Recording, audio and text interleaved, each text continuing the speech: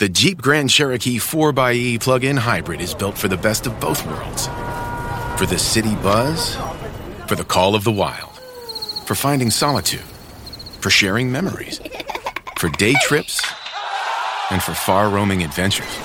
Because with gas and electric capability, the Jeep Grand Cherokee 4xe inspires you to explore more, to explore it all. Tap the banner to learn more. Jeep is a registered trademark of FCA US LLC. Mom deserves the best, and there's no better place to shop for Mother's Day than Whole Foods Market. They're your destination for unbeatable savings, from premium gifts to show-stopping flowers and irresistible desserts. Start by saving 33% with Prime on all body care and candles. Then get a 15-stem bunch of tulips for just $9.99 each with Prime. Round out Mom's menu with festive rosé, irresistible berry chantilly cake, and more special treats. Come celebrate Mother's Day at Whole Foods Market.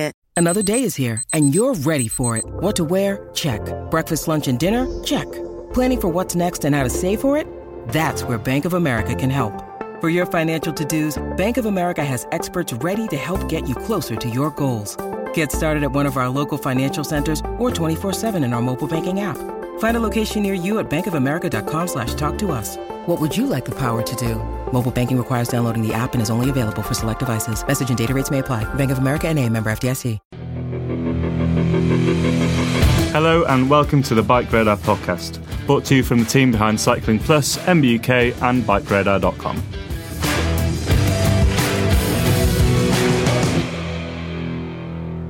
Hello, welcome to another edition of the Bike Radar podcast. My name is Simon Bromley. I'm a senior technical writer for BikeRadar.com. And today I'm joined by James Witts, former editor of 220 Triathlon and now a freelance cycling and sports writer, and Stan Porters, BikeRadar.com digital writer. And we're going to be discussing James's article on the 5 frontiers of science that could make you faster in 2022. Now, this is an article that James wrote coming out of the Science and Cycling Annual Conference that brings together cycling's finest coaches, exercise physiologists and academics to reveal what's happening at the tip of the peloton whilst flagging up what lies ahead down the road. So lots of interesting stuff going on here, but let's just say hi. James, how are you doing today? I'm well, Simon. Thanks for the introduction. Let's hope the podcast can match the content you've just delivered. How are you, Stan? Very good, thanks. Looking forward to diving into this subject. Great. So as the kind of article says, this is the Science and Cycling Conference is generally held for 2 days in the week prior to the Tour de France. Obviously this year slightly different because of COVID, but lots of really good stuff. So let's just dive right into it. And I think the first topic that you wrote about, James, was learning from the track, as in track riding. And so obviously, we just had an Olympic year, so I'm sure lots of people have watched track riding. But what are the things that people on the road and people in other areas of cycling should be learning from track cycling? Well, many things, and specifically from the conference, there was a particularly interesting presentation by a chap called Kurt Bergen-Taylor. Now, Kurt, as many top support staff sportsmen have come through the Loughborough University ranks, you are finding more and more, I think, university graduates entering the world of professional cycling. I mean, Marginal Gains, Team Sky, obviously that was the sort of flag bearers for this side of cycling. But it was still really the tip of the iceberg. Now every team I think you're finding in the World Tours will have, ladies and gentlemen who have gone through that pathway. Now, Kurt is a particularly sort of interesting character. He's currently with Team DSM, but previously he worked with Track Canada. And this is what his presentation was about, that he noticed where their track riders, they were generally very powerful units, but they were just missing out on medals, on top placings because of their standing starts. So really, he, has all these good scientists do, sort of reverse engineered it, broke it down and thought, okay, we look at this. How can we improve the standing start? What aspect of performance are we going to look at? So they really isolated the importance of torque, which is really that initial force on the pedal. I think most road cyclists probably used to power output, obviously heart rate, etc. Power output really is torque, sort of multiplied by cadence to a degree. So they analysed the Well, really, yeah, that initial pedal stroke from the cyclist. Now, he said it was very hard to do actually on the track, but as is their wont in this world, they loaded them up with sensors, but they also had a very high tech jig, and they did notice that just their initial force, the torque just wasn't high enough, and from there, really, he went about setting out some solutions. And it's tricky, isn't it? I suppose with torque on the track, because as you said, torque is power is torque times cadence, and so one way of increasing torque would be to increase the crank arm length. But obviously, when you're riding a pursuit, you're going to have a very aggressive aero position, and so that's not kind of conducive to that. So you don't really want to do that. And obviously, but you can't just sort of multiply the cadence either, because you're going off the line in a really big gear. So it's a kind of tricky one, isn't it, to get that balance right? But I think your article suggested that, as you sort of said, they reverse engineered it and then did some sort of very specific training using, I think it's a Tax Neo 2T Smart Trainer. Is that right? And so what kind of things were they doing then to increase their torque and help them get off the line a bit quicker? Well, I mean, what Kurt sort of deduced, he played around with this app. I must admit, I don't know if either of you chaps have used it. I haven't actually used that. I tend to use Wattbike quite a bit. I'm not being sponsored, and that is not plug, but other smart bikes are available. Exactly. He played around with this app, and I think it was the isokinetic mode where the speed was sort of fixed. So I think the force I guess you're trying to take cadence almost out of the equation, because you want that initial hit. So he played around with this app, and traditionally he was doing a lot of strength and training work just to increase that maximum contraction of the muscle. So he replaced that for 12 with several weeks with these 3 seconds of 4-second maximal effort work. And he did that as 12 repetitions at a time, 2 minutes rest between sets. And as Kurt said, it was a disgusting session. And it paid off, because he said 66% of the participants racked up 3-kilometer individual personal bests. So it's that, there was pain there, but ultimately they got the pleasure. And he mentioned that Kelsey Mitchell, who, she's a bit of a sort of track genius, really. She's only been around the velodrome for three years, not constantly. Obviously, that'd be crazy. But she's already won sprint gold at the Olympics with this work, this very specific with a Tax app, just increasing that sort of torque generation. So it was interesting how he took it from the gym, the strength work. I think a lot of squats, all cyclists, if you do the gym work, squats are obviously fundamental. It tends to be the weight and the speed of contraction, which will dictate the performance parameter you're growing. But yeah, it was a lot of work on the Tax, and it seemingly paid off.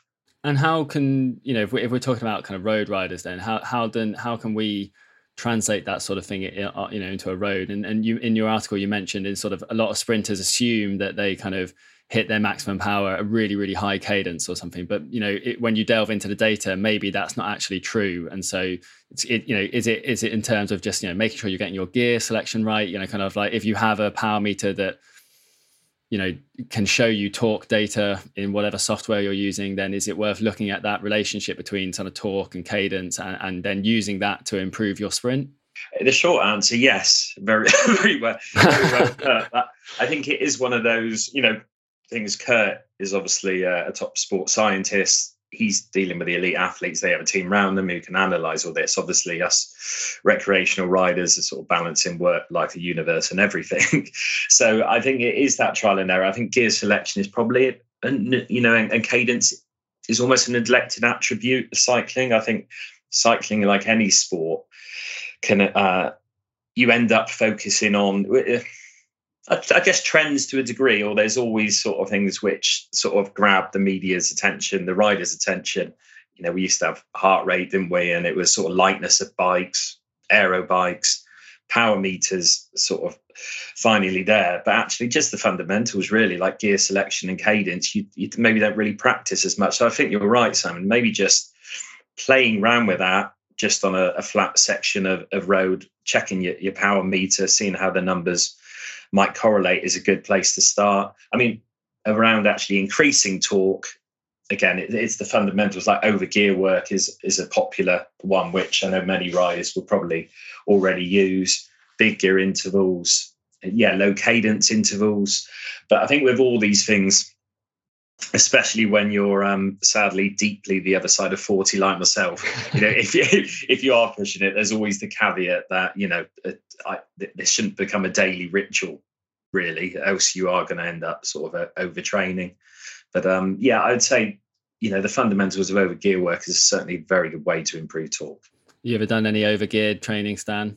You've got very big calves. You look like you like a high torque workout.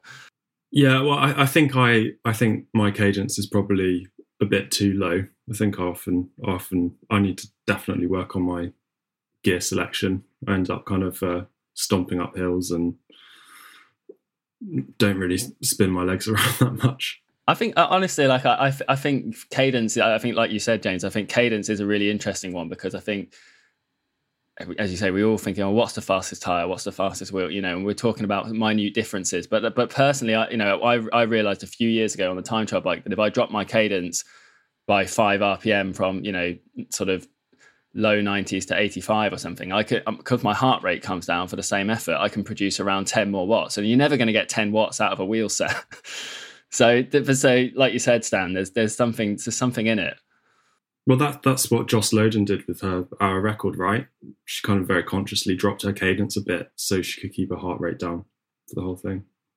Yeah, exactly. And I think there's often, and this is maybe on track equipment, is that track riders always used to use kind of smaller gears, spin very, very fast. And we've seen a move away from that towards kind of, much bigger gear ratios, kind of, and maybe slightly lower cadence. Obviously, there's still higher cadences than on the road, just because of the fact that you've only got one gear. And if you overgear yourself on the track, that's a recipe for disaster. But it is something that's changing. And obviously, we saw a lot of.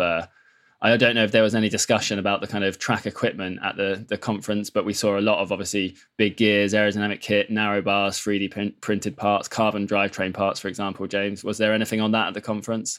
But my memory is fading slightly, Simon. So the detail is vague. I know that Kurt did mention about these titanium 3D parts, which I know Kurt is a good friend of Dan Bigham, and obviously you guys know Dan and obviously Joss. And Dan is he is Mr. Aero, isn't he? To be fair, yeah, that's right. I think he was sort of saying that. I interviewed him and Joss a few weeks ago, and when he broke the hour record, I think he was saying his average power output was like 350 watts, or the British hour record, obviously, not the work, which I think they said was about 100 watts fewer than Bradley Wiggins, which, I mean, it's almost like Dan Bigham hasn't got a frontal profile. It's crazy. I think he did. Yeah, he did do it on in a velodrome with slightly better conditions than I think Wiggins unfortunately got. But yeah, you're definitely right, and I think that kind of brings us on to the second part of the article, which is your aero future, and this is something that really interests me personally, James, and it's about kind of will aero meters be the kind of next big thing in cycling? Now, obviously, power meters have kind of revolutionized the way everyone trains, but anyone who's interested in kind of riding fast knows that aerodynamics play a huge role. So tools like the kind of Notio Connect and the Aero Lab and other things like that, they're kind of hovering around in the background, but they haven't quite hit the mainstream yet. But is this something that the people at the Science and Cycling Conference think is really going to hit the big time in the next few years? There seem to be, the rumblings again. I've been to these conferences since, I think the first one was back in 2014 now, when it was up in Yorkshire. And it, you have several topics like this where it does simmer, and it just seemed to, maybe gone up a centigrade or two. It had sort of risen, I would say this. Yeah. And the chap called Kelly, forgive me, Kelly, pronouncing your surname, was Zardich, who's co-founder of Aerolab Technology. Obviously, he was sort of, thinking this is going to really hit the mainstream very, very soon. The price of the Aerolab is prohibitive at the moment, but the use of them is becoming more prominent. Again, Dan Bigham, that's a Dan Bigham fan show here, but Dan he's used the Aero Lab quite a bit. Kelly was saying he used it in the build up to when he broke that record in Grenchen. And he's basically the idea behind it is that it's measuring all these different parameters. If for the listeners, it's a vessel which sits beneath your aero bars. It's sort of like a little aerial, and it measures factors like aerodynamic drag, wind speed, wind yaw angle, wind gusts, plus even estimations of drivetrain losses. It manages to do this, creates all this data, and then gives you your coefficient of drag, frontal profile. I mean, it's incredible stuff. And in all honesty, much of the data is beyond my slightly, pre-Christmas fatigued mind. But it's at the moment, I would say, currently they're really useful in the right hands. It's still a tool, possibly like power meters of late 80s, early 90s almost, that, if you know how to use them, you've got that sort of analytical mind, and you're almost turned on by data, then, you can really do a good job. And again, I know Dan's a big fan, but I think there's still a lot of almost white noise around the data. So if you know what you can lose, that's great. But I mean, it just makes sense, really, doesn't it? I mean, aerodynamic isn't a fad. I mean, it's clearly there's benefits to be made. I mean, what is it? I know it's an off-quoted fact of, you're roughly 80% of the drag, right. And the bike's weight. Obviously, it changes with speed and things like that, which, if you can change some of these parameters, which you can control, obviously you can't actually control you can control the shape of the bike, but only to a certain degree. But you can certainly change yourself. And I think that's the use at the moment tends to be looking for optimizing, either positions and gear in training. I guess you think the ideal might be almost, I'll go out of a ride with my mates and they'll be like, oh, my CDA is 0.23 or 0.3, 0.4. But if I go crouch a little lower, it lowers it and you're going faster. But I think on the fly changes, how sustainable are they, I guess, isn't it? It's aerodynamics. It's always balancing that sweet spot of good aerodynamics and sustainable power output. But no, to answer your question, as I've tried to in a very long-winded way, I think they make sense, but it's just that they have got a new one they call the Aero Lab Lite, I think, coming out, and it's mooted at a price which would be under $400. Yeah. Obviously, the problem with anything where you're trying to hit the mass market is how much you sacrifice in accuracy of data. But I think, like you say, I think you made a good comparison and say we had the sort of same thing with power meters for a long time, in the sense that power meters were commercially available from the kind of the very late 80s, obviously with SRM and Greg LeMond using them, but they didn't really kind of catch on commercially until they were offered at a much lower price point. I think I remember when Stages started offering their kind of left-hand crank arm only option. That's when they really started becoming popular. But like you said, in order to hit that price point, they had to sacrifice, in my opinion, too much accuracy. But for a lot of people, it kind of opened the door to experimenting with something that, maybe they didn't realize would be useful, right? Because, why do I need a box to tell me how hard I'm pushing the pedals? Like I just push them as hard as I can. And that's that, but like, as you say, with all of these things, there are intricacies. And I think, obviously for someone who works in kind of product testing, having a device that can measure aerodynamics is really interesting, because I think, brands go on about, even if we're comparing just aero helmets, it can be so individual. So having a device that allows you to actually measure the aerodynamic drag, not just kind of confer it from a, power speed relationship or something. It just helps consumers, ultimately make better decisions when they're spending money, but also, as you say, to try out different positions. If anyone who's into time trialing will know, you have an infinite amount of kind of positional variations you could make in terms of arm angle, head position, saddle position, how far forward or how far back do you want to be? And so having a kind of device like this that would enable you to kind of make data-led decisions and not just kind of guess would be really interesting. But like you said, there's almost kind of too much data. And I think, like a bit like with power meters, people don't necessarily yet know what to do with it. So I wonder if there's a kind of educational, an educational lesson to be done by the manufacturers of these things and kind of, make it, not to dumb it down, but just to kind of simplify it and sort of say, this is how you use it, this is what it means, etc. I mean, Stan, I think you've dabbled in power meters before, but would an aerodynamic kind of a device that tells you aerodynamics, would that interest you? Yeah, I think possibly. I mean, I think the thing about power meters is they obviously give you a direct feedback to how you're doing, and you can track your fitness over time via looking at your power output.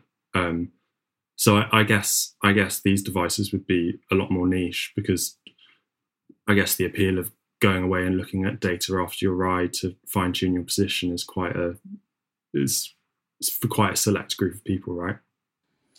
Yeah, I think so.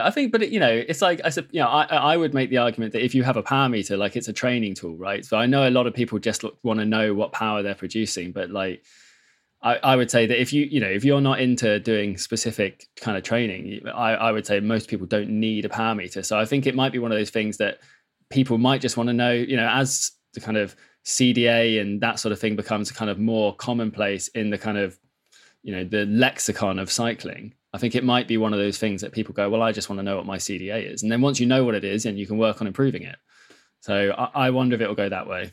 Yeah, I mean, it's like you don't need to know your power output to enjoy riding a bike, right? But I don't know about that. It enriches the experience, and knowing about your CDA will, do the same.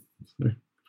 And I guess it could be one of those devices which, I mean, ultimately, theoretically, it's a great idea in as much as it's taken it out into the real world. I mean, wind tunnels, obviously, you're getting such precise data there, but it's so controlled, isn't it? I mean, you haven't got that uncontrolled atmosphere of the environment. So it could even be something which will be offered to the top recreational riders who might go for a wind tunnel fit or a top end bike fit and say, okay, we'll be using the local velodrome and we'll put you through to the sensors. I don't know if I know a chap, who's Xavier Disley. Xavier Disley, yeah. I know Javier's, again, sort of a bit of an aero god, and I know he uses, I don't know if it's the Aero Lab or Nocio or his own sort of devices, but I know he will deal with at least pro teams, and I suspect probably top recreational riders as well, and that sort of setup.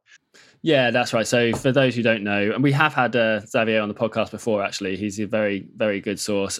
He runs a company called Aero Coach in the UK. And as James says, they offer kind of performance consultations around aerodynamics, rolling resistance, that sort of thing. But they use, wind tunnel testing, track testing, field testing, that sort of thing. And I think that's a really good point, James, that, things in a wind tunnel are very precise and repeatable, but they're also very clean, and the real world isn't very clean. And I don't just mean in terms of, getting your bike dirty, but just in terms of the airflow out in the real world is just not as it is in a wind tunnel. So, I think we've all heard stories of a pro rider going into the wind tunnel, getting a brand new position and just finding out that, like, either, one, they just can't hold it in the real world, they can't see where they're going, or two, it just doesn't quite work. And various pieces of kit have that as well. And I think, like the POC Tempor is quite a good example of that, in the sense that, like, it's focused its development around one very specific position, which is a kind of very low head position. But if you're not holding that position, it might be quite slow. So that's a kind of helmet du jour at the moment in the time trial scene. We see a lot of people wearing it because Dan Bigham and his Hugh Wattbike team made it very famous by winning lots of races on the track. But obviously Dan knows how to make it work, but it's not so clear if everyone else does. So yeah, it's a tricky one. It's like you say, I think that education, and I think that's a hurdle, not only for, something like Aero Lab and these Aero Sensors, another company who sort of have hit the headlines a lot in this year has been like Super Sapiens, hasn't it? And their glucose monitoring. And I've tried that out, and, you're getting some really interesting data. But again, personally, I'm not uber qualified to take that data and say, well, what am I doing here? Shall I not have a cheese sandwich for breakfast, or shall I keep Pringles away today, sort of thing? So it's education, and that's the hurdle, isn't it? In many of these innovations.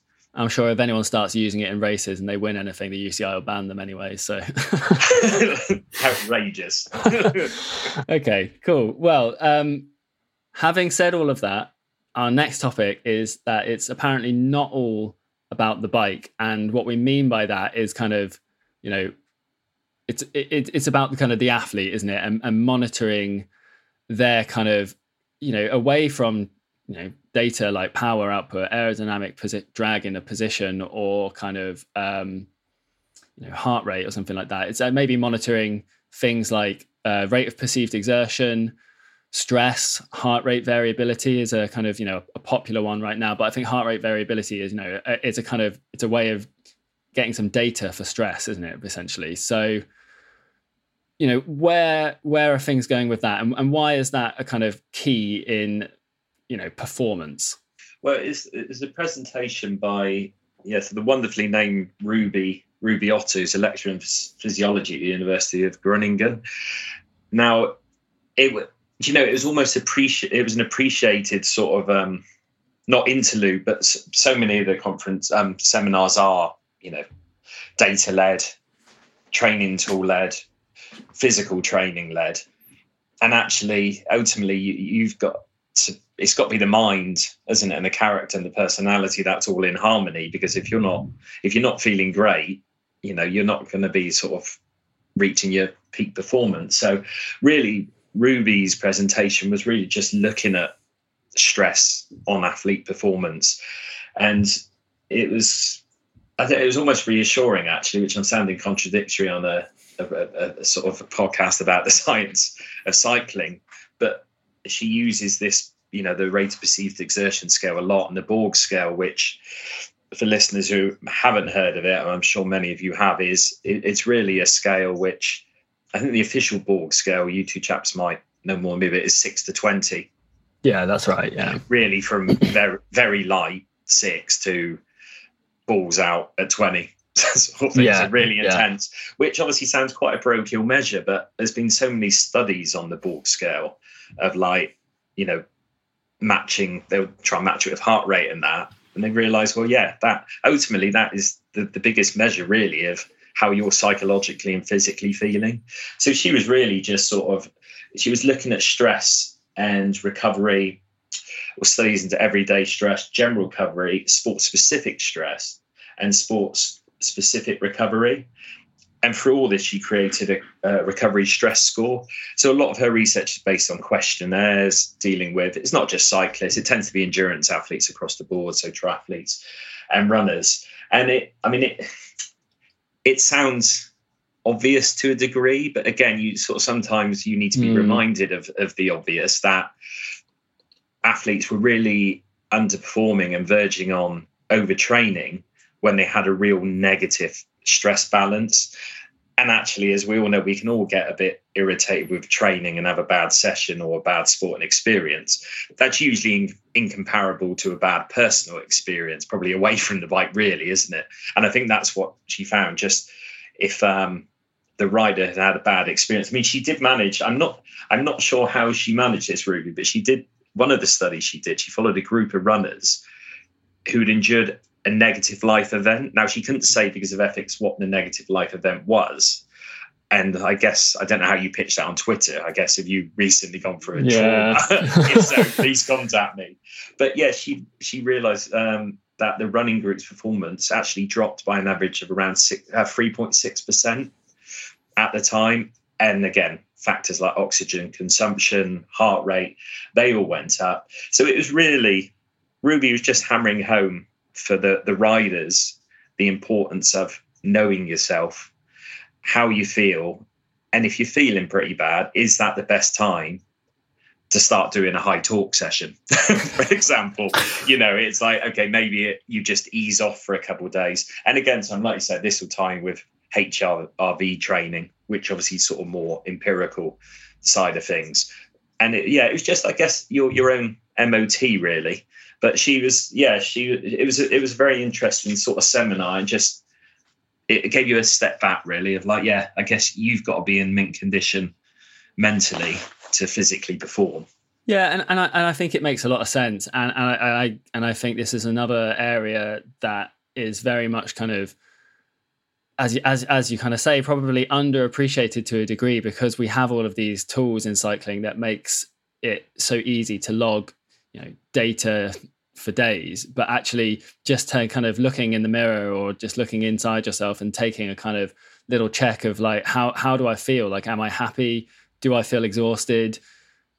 How did that session go? And like you say, if you just track that, and you can start to build up a kind of picture of, if every single day after your training session, you put out of 5, how happy were you? And it's like, 2 out of 5, then that's an indication that's, maybe something's not going the right way, and you might need to do something about it. And as you say, like the athlete, there's a good quote, if an athlete's happy with their training in life, they see a performance increase. And so that's a kind of very definitive thing. And I know it's very easy for us to, I'm sure people are listening to this thinking like, well, I've got a very busy life. My job is stressful. I can't just reduce my stress. But maybe that's a case that if you are listening to that and that describes you, then it's probably not best to be pushing yourself to the absolute limit on the bike, because it's not going to be productive. Yeah, absolutely. And that follows, I was up with Phil Burt of the Manchester Institute of Health and Performance a few weeks back. And Phil was talking about stress and managing stress, and especially for recreational riders. And I mean, I guess it's a bit more sport specific, but, he was saying like, it is all about knowing yourself. And if you know your, once the echoes of Auld Lang Syne died down, and you're going to start following, say, a 6-month training plan, and the 4th week in, you've got a real big key session, that is you pushing the envelope a little bit. So maybe pencil in a massage that week, and it is, but it is sort of like, and it's like, well, yeah, that sort of makes sense. And I think also there's an element, I don't know about you guys, but I can tell almost when I'm feeling a bit rough, because you just feel it in your quads, and you're like, oh, that's lifted over to the second day, really, of really giving me a bit of trauma. Again, it might be an age-related issue. No, I know. I think I know exactly what you mean, and I think unfortunately, cycling is one of those sports that has had a kind of bad relationship with suffering, in a sort of sense that it's supposed to hurt. You're supposed to be tired, and we always worry about like, we don't, not all of us, maybe just the kind of insane people like me who like to train and race. Like you're always thinking, well, I need to do this extra session because we had to watch those silly Lance Armstrong documentaries where I was out on my bike 6 hours a day, busting my ass, that sort of thing.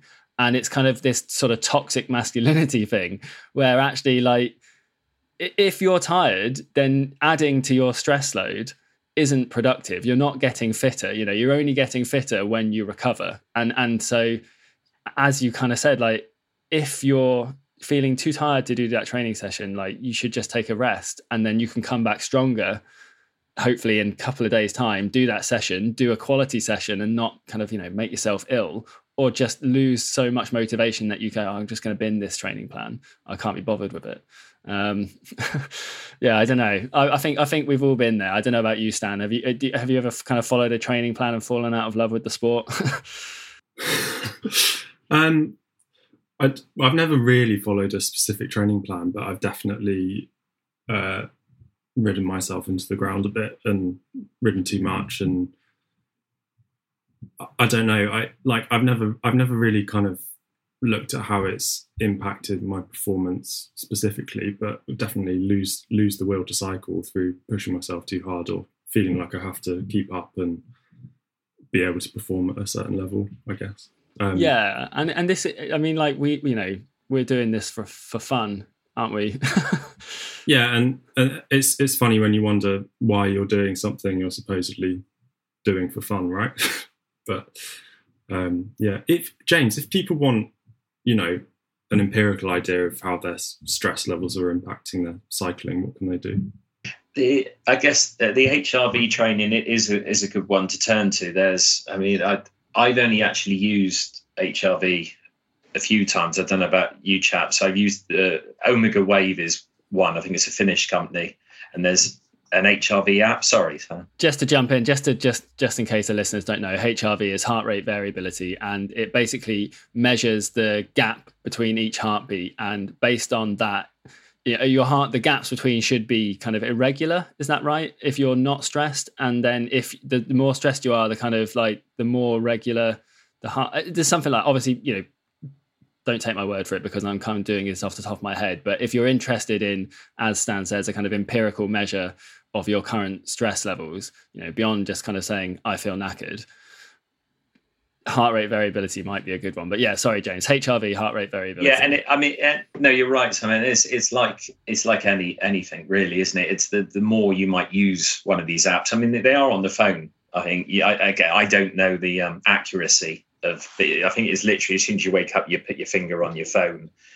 and it will give you a reading. The more data, the more days you do it, obviously the more accurate a picture you build up of, how stressed or not you are. And I guess the ideal is, if you're that way inclined as a rider, where you are that, militant, it can, beyond saying that you ease off a little bit, it can really dictate your riding that day a bit more precisely. If you weren't going to have an interval, but you're feeling great, you might go, well, actually, I can squeeze in maybe an interval. But yeah, I think HRV training for the listeners is probably a good place to start. Yeah, so I think if listeners are interested in exploring that a bit more, then they may have heard of kind of commercial options that offer a thing a bit like Whoop, the Whoop band, for example, which is used by a few of the pro teams. I think you can get the Oura Ring as well. I know that many smartwatches which have heart rate monitors, they probably offer some kind of heart rate variability monitoring as well. Like, sleep has always been a big thing for me.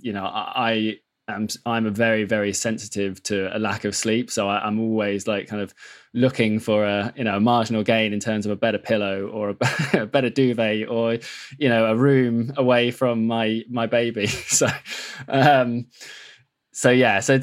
of those things in terms of stress and recovery, like, a smartwatch, or as James said, a free app on your phone. And I think, like you said, James, using the kind of data in a kind of longitudinal sense and building up a kind of picture of what your kind of baseline not stressed is, then so when you deviate from that, you can say, oh, today is or isn't a good day to do a really hard training session, and that can hopefully help you be a more productive trainer. So talking about being a kind of more productive trainer, I think the next thing on your article, James, was talking about riding to your strengths and kind of more importantly, how to kind of more accurately determine your strengths. So what's the kind of vanguard of determining rider strengths? Well, historically, again, for the keener riders out there who have been through the labs, been through the university labs, and if they've been brave enough, which I wouldn't be, it would be a muscle biopsy, which is, as it suggests, that you have a muscle fibers removed from I think it's your thigh. I'm not sure exactly which of the muscles. I don't know if either of you. No, I've not had that done. No, I haven't done that. I don't think anyone's interested in knowing what. But actually, interestingly, because I was up at Liverpool John Moore University a few months back with, I'm sure you know James Morton up there, and they've got a muscle biopsy lab there, which sounds obviously a bit sadistic, but he did say sort of a lot of the studies that are out there, it is university students who are the sacrificial lambs. I mean, and that, I think that's why a lot of the journals that are out there, you'll get the World Tour support staff would, be like, well, that's great for top age group as recreational riders, but an elite is a completely different thing. They're so efficient already, that might not apply to this and that. But yeah, he was just saying that the elites they're impossible to get, Yeah, you're not going to get a leg muscle biopsy from an elite athlete, are you? Well, yeah, I don't know why Sagan and co just don't want to lose half their muscle through the season. But yeah, that is the sort of the gold standard where you can obviously analyse to a very deep level. Now, at the conference, a lecturer called Elaine Leven, who's a postdoctoral researcher in exercise physiology and sports nutrition at Ghent University. Now, she presented on a new technique devised by her professor, which is a non-invasive technique to measure muscle typology. So I guess we're broadly talking, slow twitch and fast twitch. And the professor, I think it was Professor Wim de Reef, again, apologies, but it was a scanner that measured carnosine levels in the muscle. Now, carnosine is a protein building block, and crudely, they've just found carnosine levels to be more readily available in fast twitch fibers. And they've obviously tested this and tested it and compared it with the gold standard in the muscle biopsies, and have come up with results they feel strong enough for this to be a sort of commercial offering. So it's really saying high carnosine levels, a high propensity of fast twitch, low carnosine levels, a slow twitch. And again, which I guess makes it potentially then useful for example, elite riders. Yeah, and I think most people will have probably heard of kind of fast twitch muscle fibers versus slow twitch muscle fibers. Obviously, we would typically associate fast twitch muscle fibers with sprinters, and then slower ones with endurance athletes. And it's important to remember that, a sprinter like Mark Cavendish, for example, is actually an endurance athlete because, obviously the Tour de France is a very long event for a sprint. So, but I think obviously, as you say, it's useful for elite athletes in determining maybe, where they might want to focus their strengths. But, perhaps for everyone else, if this technology ever makes its way down to kind of mortals like us, perhaps it'll be useful. Your article says in kind of guiding how you might train, in the sense that if you've got a different kind of makeup of muscle typologies, then maybe that means you might need longer between training sessions and maybe even different training sessions to someone else with a different muscle typology. And so again, it's not just about prescribing, you've got to go out and do 6 hours of zone 2 every day. And maybe that would really work for some people, but for other people, it might not work. And so maybe this is a way of reducing that kind of trial and error. Yeah, absolutely. And I think, as Elaine said, that, another example is like pacing. So if you've got a slow typology, you might be best suited to even pacing, while fast typology, you might start off slow and finish fast. So I think there's multitude of potential uses. Again, the caveat with all of these things is, I guess time will be the best sort of, teller of how useful or not. I know I've sort of used like DNA Fit in the past, where you'll take a swab and they've identified certain, genes which there might be links with, various, again, facets of performance, like high anaerobic threshold or VO2 max. Again, I found the problem with something like, say, the gene, looking at your genes, is it's still very early days, it's certainly in the commercial sports world. So it's like, that might have a link with that facet of performance, but so might a few other things, and how is it interconnected and interlinked? So it's, again, I think time will tell, but it's, and also there is the element of, to a degree, we sort of know ourselves, if we're suited to sprinting or endurance. And like you said, Tom, especially when it comes to, even the top sprinters, it's an endurance event, isn't it, at the top level? And I think a lot of these sprinters, actually, they're training their endurance almost more than the sprinting side of things, because they have actually got this natural propensity, a higher ratio of fast twitch fibers. They need to really work on the slow twitch fibers to get over that damn mountain. So but I can certainly see, that use is there of, down the line, again, once it's sort of honed. Yeah, I think for me, that's the kind of most interesting thing, is kind of guiding how you train. Because I think, as someone who has tried to train, you're always wondering, like, is this really the best thing I could be doing? Especially if you've got limited time. Obviously, if you've got, the time to train like a professional, then you can just go out, ride all day, and you can do that. You can use that volume. But when you're only training, maybe 6 or 7 hours a week maximum, you want to know that you're kind of optimizing those hours, and it can be really difficult. You can see someone else who's maybe quite fast, and you think, well, maybe I should be doing what they're doing. But if it's not going to work for you, you might have to find out through trial and error at the moment, right? And I've realized recently, for example, that, if I do too much intensity, I crash and burn. And so if I watch what everyone else is doing, other people, if, for example, do a lot of Zwift racing, they might do, 2 or 3 Zwift races a week or something. Oh, it's great for the high intensity. But if I did that, I'd be on my knees in a matter of weeks. So, I've kind of had to learn that through trial and error, but it's taken a number of years. So I think it would be really interesting to be able to go have a scan and for them to come back and say, it's, according to this data, it seems like you should be trying to train like this. Yeah. And I think it makes you think, I guess, of, that terrible phrase sometimes of training smart, but yeah, we're all guilty of not doing that. And again, I think when you're short of time, there is that sort of natural feeling. You might maybe not beast yourself, but you want to get a bit of a sweat and you want to feel like you've done a workout. And I know at the conference there was this chap, Stephen Seiler. I don't know if you've heard of him, but he was a key driver of this 80-20 training, or the polarized training, where he analysed loads of studies over the years of elite endurance athletes training programs. And he said just naturally it came out as a split of this 80% of real low intensity and 20% of high intensity. And when he's talking low and high, he's talking low and high. And I think the problem us recreational riders have is probably hitting that middling all the time, where you're probably not maximizing the aerobic adaptation or the anaerobic adaptation.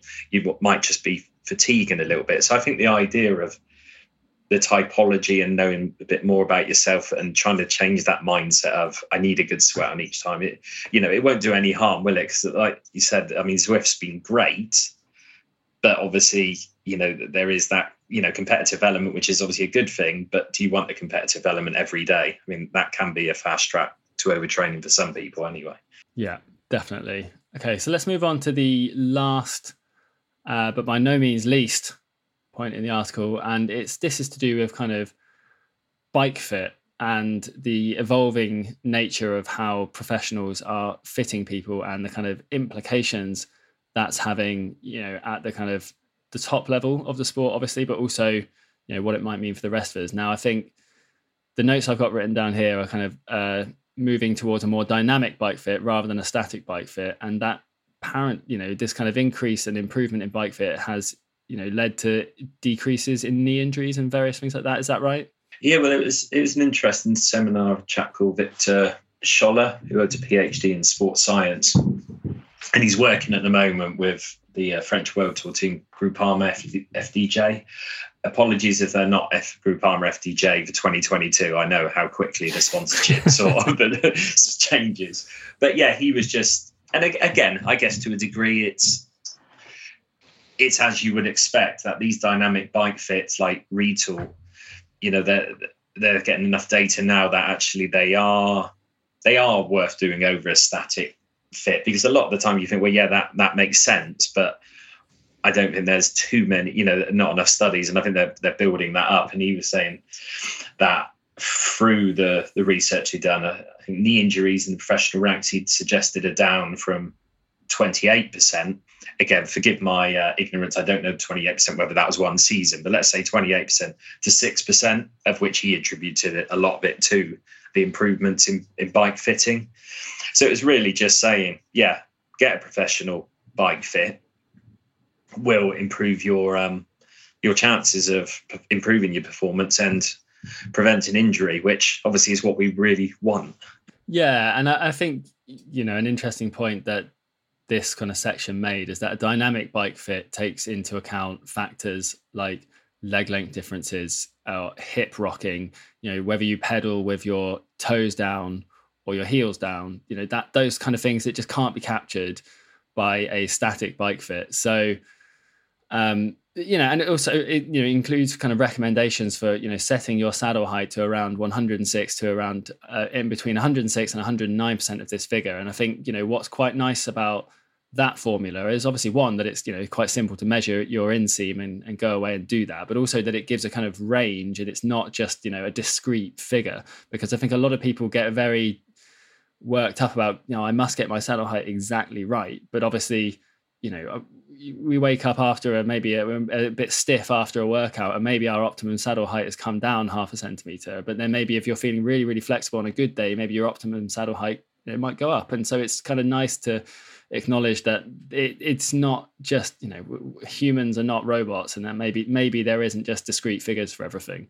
Yeah, absolutely. And you're right. And I think it's, I guess, tied in with the Aero Lab stuff as well. All of this feels like it's almost that customization. It's all about you and trying to take it out in replicating the real world as much as you can. Again, like I said earlier, I was up with Phil Burt the other day, and he, the bike fitter who used to be at Team Sky, if listeners aren't aware, he's great. He clearly knows his stuff. I had a bike fit with Phil, and I'd always thought like my hamstrings were. I played a lot of football and still do like five-a-side, and I always thought they were like brittle, and like my flexibility is appallingly bad, unfortunately. But I always thought it was my hamstrings, and after a few tests, he was saying, "Oh no, your hamstrings are great." I was like, why am I not flexible there? He said, you've got the worst hips he's ever seen, which unfortunately probably explains my dancing as well. But, it's good because he gave us stuff to go away with, even, like a trigger point therapy ball, just try and ease things after a ride. So I think it's good for the bike fitting, but it's other stuff you can take away as well. Again, I'm not sponsored by Phil or the bike fitting community, but it just makes sense. And I think we can all, if we've got the money, spend a lot of money on gear, which I'm sure most bits of gear do help improve your performance to a degree, but it's the level you want to improve, isn't it? And I think bike fit, for the money, is one of the best spends you can do, really. Have you had a bike fit, Stan? I haven't had a bike fit, but one question I had was, sometimes you hear that pros had a bike fit once and then they haven't had one again, or people go for a bike fit and then they get their position and then they're kind of sorted. Is a bike fits, do you do them once and then you just find your position, you keep riding, or is it something that you should check back in with and return to in a couple of years or the following year? Yeah, it's definitely something you need to return to. I think, like, regarding the pros or the World Tour riders, I think what they would tend to do, certainly the new riders, for example, there's probably, there's training camps going on at the moment, usually like Calpe, as you say, seems to be the hotbed, but that'll be a big session for bike fit. And I know new riders would certainly have their bike fit assessed, and I think they would then reassess sort of maybe the late January camp. Now, I don't, and I think then that would be set for the season to a degree. Obviously, there'll be individual sort of changes. Now, that's obviously the pro ranks. I don't think prescribing a sort of 1 month visit to your bike fit, I mean, it might be good for the likes of Phil Burr, but, that'd be a bit too much. But I would say, if you could afford it once a season, because I guess the ultimate ideal is you're looking to improve your bike fit, to improve your performance, improve your fitness. Tied in with that might be flexibility as well. And actually, you probably change yourself on a bike then, which might mean you've got to subtly change it again, perhaps even to a more aggressive position if you can hold it, for example. Yeah, I think that's a really interesting point. And I think certainly, people who take part in time trials are probably more on that end of the scale, where they realize that, bike fit, I think, is typically associated with, I just need to be comfortable. It's about finding the right saddle and then I'm set on that and I'm good to go. But as we kind of discussed earlier in this podcast, because we now know that aerodynamics plays such a big factor, actually, like, obviously you want to be comfortable, but you also want to be in a fast position, whether that be on a road or a time trial bike, because it's going to affect your performance to an enormous magnitude. Obviously, depending on kind of where your races are. So I think definitely, as you said, James, it's about thinking about this, perhaps in the long term, and say, well, I don't want to. You shouldn't just slam your stem and buy a negative 17-degree stem and make sure you can have your saddle at the absolute highest you can reach the pedals from. But at the same time, if you're going for a bolt upright position, that might be very comfortable, but it's not going to be very fast. So if you can kind of get a bike fit, as you said, from someone like Phil Burt or whatever bike fitter you go to, get some recommendations on things that you might be able to do to maybe improve your bike fit, improve how you can hold an aerodynamic position. It's going to make you much faster than buying a new bike. Yeah, absolutely. And I think with all these things, and it it actually came out of the conference, which to a degree I was surprised at. They were all saying all these studies and all this is all great, but it's adding to the picture. It's not the whole picture. And again, even with you have a bike fit, obviously you want to leave there thinking this is perfect, but you've also got to see how you feel as well. And I think the top bike fitters will always say that. They'll say, right, don't you ever move or deviate from that position again. So I think it's just, have it as professional as you can. You feel you're in the hands of an expert, but then you're the one who goes out riding, on a long Sunday, cold morning in winter. And if it feels uncomfortable, then speak to the bike fitter and you might say, well, tweak it or just give it another couple of weeks. Absolutely. Right. Well, I think we've probably had James for long enough now. So we've reached the end of the article. As to say, if you haven't read the article, it is available, obviously, still on bikeradar.com. It's called 5 Frontiers of Cycling Science That Could Make You Faster in 2022. It's a really good read. So if you haven't had a look, do have a look. And obviously, if you have any questions, we will, obviously post this podcast on bikeradar.com. If you leave them there for us, then one of us will try and get them over to James. We'll try and get you an answer to that as well. That all it leaves me to do is say thank you very much to James and Stan for joining me today. No, thank you, Simon. So nice to meet you, Stan. And thanks to you, our listeners, for listening. Of course, if you did like this podcast, please leave us a review and a rating wherever you get your podcast. Subscribe for more content like this, and we'll see you again. Thanks very much. Thank you for listening to the Bike Radar podcast. If you want any more information on what we've been talking about or more news and views on cycling, check out bikeradar.com.